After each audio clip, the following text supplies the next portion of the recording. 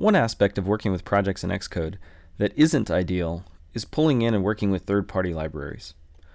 You usually have two options. Either link in a static library, which usually resolves in setting some linker flags, copying headers somewhere, and setting up the relevant framework and header search paths to point to the right locations. This is pretty cumbersome, and if you just want to pull in a quick library, it's often too much work. So most of the time, people just copy source files from a library project into their own projects and compile them along with everything else in their project. This gets a little bit complicated when you want to keep the library up to date, or if the project is configured to use Arc, but yours is not. If you want to mix Arc and non-Arc files, you have to use compiler flags for each and every file, and so it becomes quickly painful. So one solution I found to this problem is CocoaPods, and this makes consuming third-party libraries really easy. If you're familiar with RubyGems, then you'll really like this. Now, installation is pretty easy. CocoaPods is available as a gem, so if you have Ruby on your system, it's as easy as gem install CocoaPods. If you don't have RVM, you'll probably need to prefix this with sudo. Now, once that's installed, you just run pod setup, and this will make sure all of your specs are up to date. To search what's available, you can either run pod list, which will give you a full list, or you can just search for something. Here I have a sample CocoaPods project, and I'm going to create a pod file in this folder. Now the format is similar to a gem file. First we need to note our platform, and next we need to list out any dependencies that we want.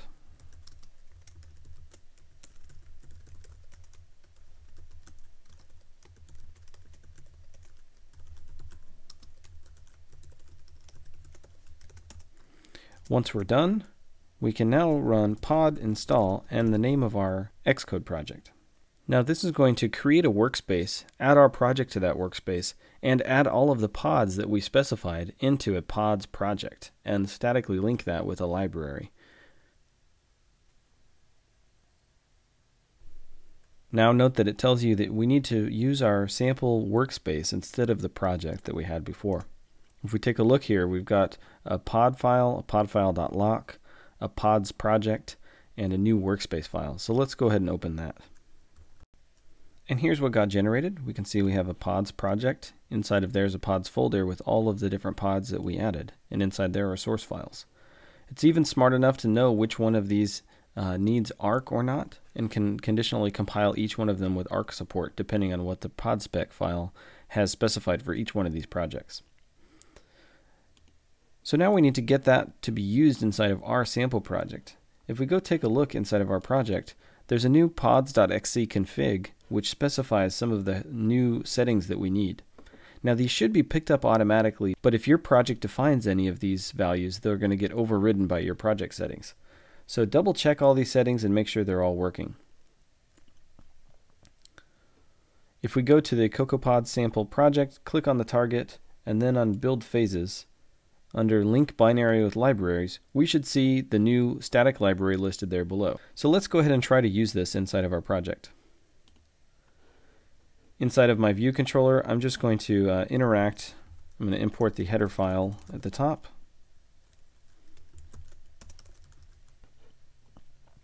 If you get an error at the top here, you may need to check your header search paths, and I had to do this in one of my projects. To do that, go back to the project and double check a couple of settings. User header search paths should not have a value here.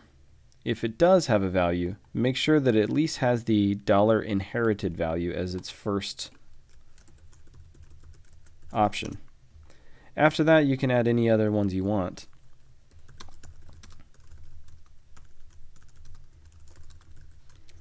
The $inherited will make sure that it inherits it from the xc config file that pods gave us.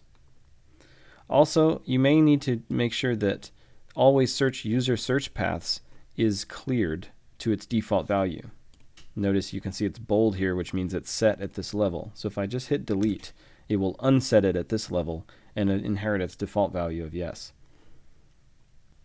Now take a look at the wiki if you need some detailed instructions on how to do this. There's some troubleshooting steps at the bottom if things aren't working correctly.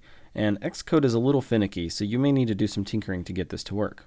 But once you have it working, Pods will just put each new dependency inside of this project, and you'll only have one thing to link against. So it minimizes the amount of issues you might have down the line. As a demonstration to this, let's go ahead and use something from our pods. SV Progress HUD is a really good way of showing progress on a nice little black modal window that is non-intrusive to the user. Now, off camera, I added some changes in here to show these things in action, just to demonstrate that all these things are wired up correctly. So I'm using AF networking to issue a network request and SV Progress HUD to show status of that request. In our nib file, we have a button and a text view, and those are all wired up. And in the handler for our button, we're showing the progress window. We're issuing a request for google.com, and on success of that, we're dismissing the HUD with a message of done, and then setting the response onto the text view. And if that request fails, then we say failure in the log and display the error on the HUD. And finally, we begin the operation. So let's go ahead and run this. And it works. And that's CocoaPods.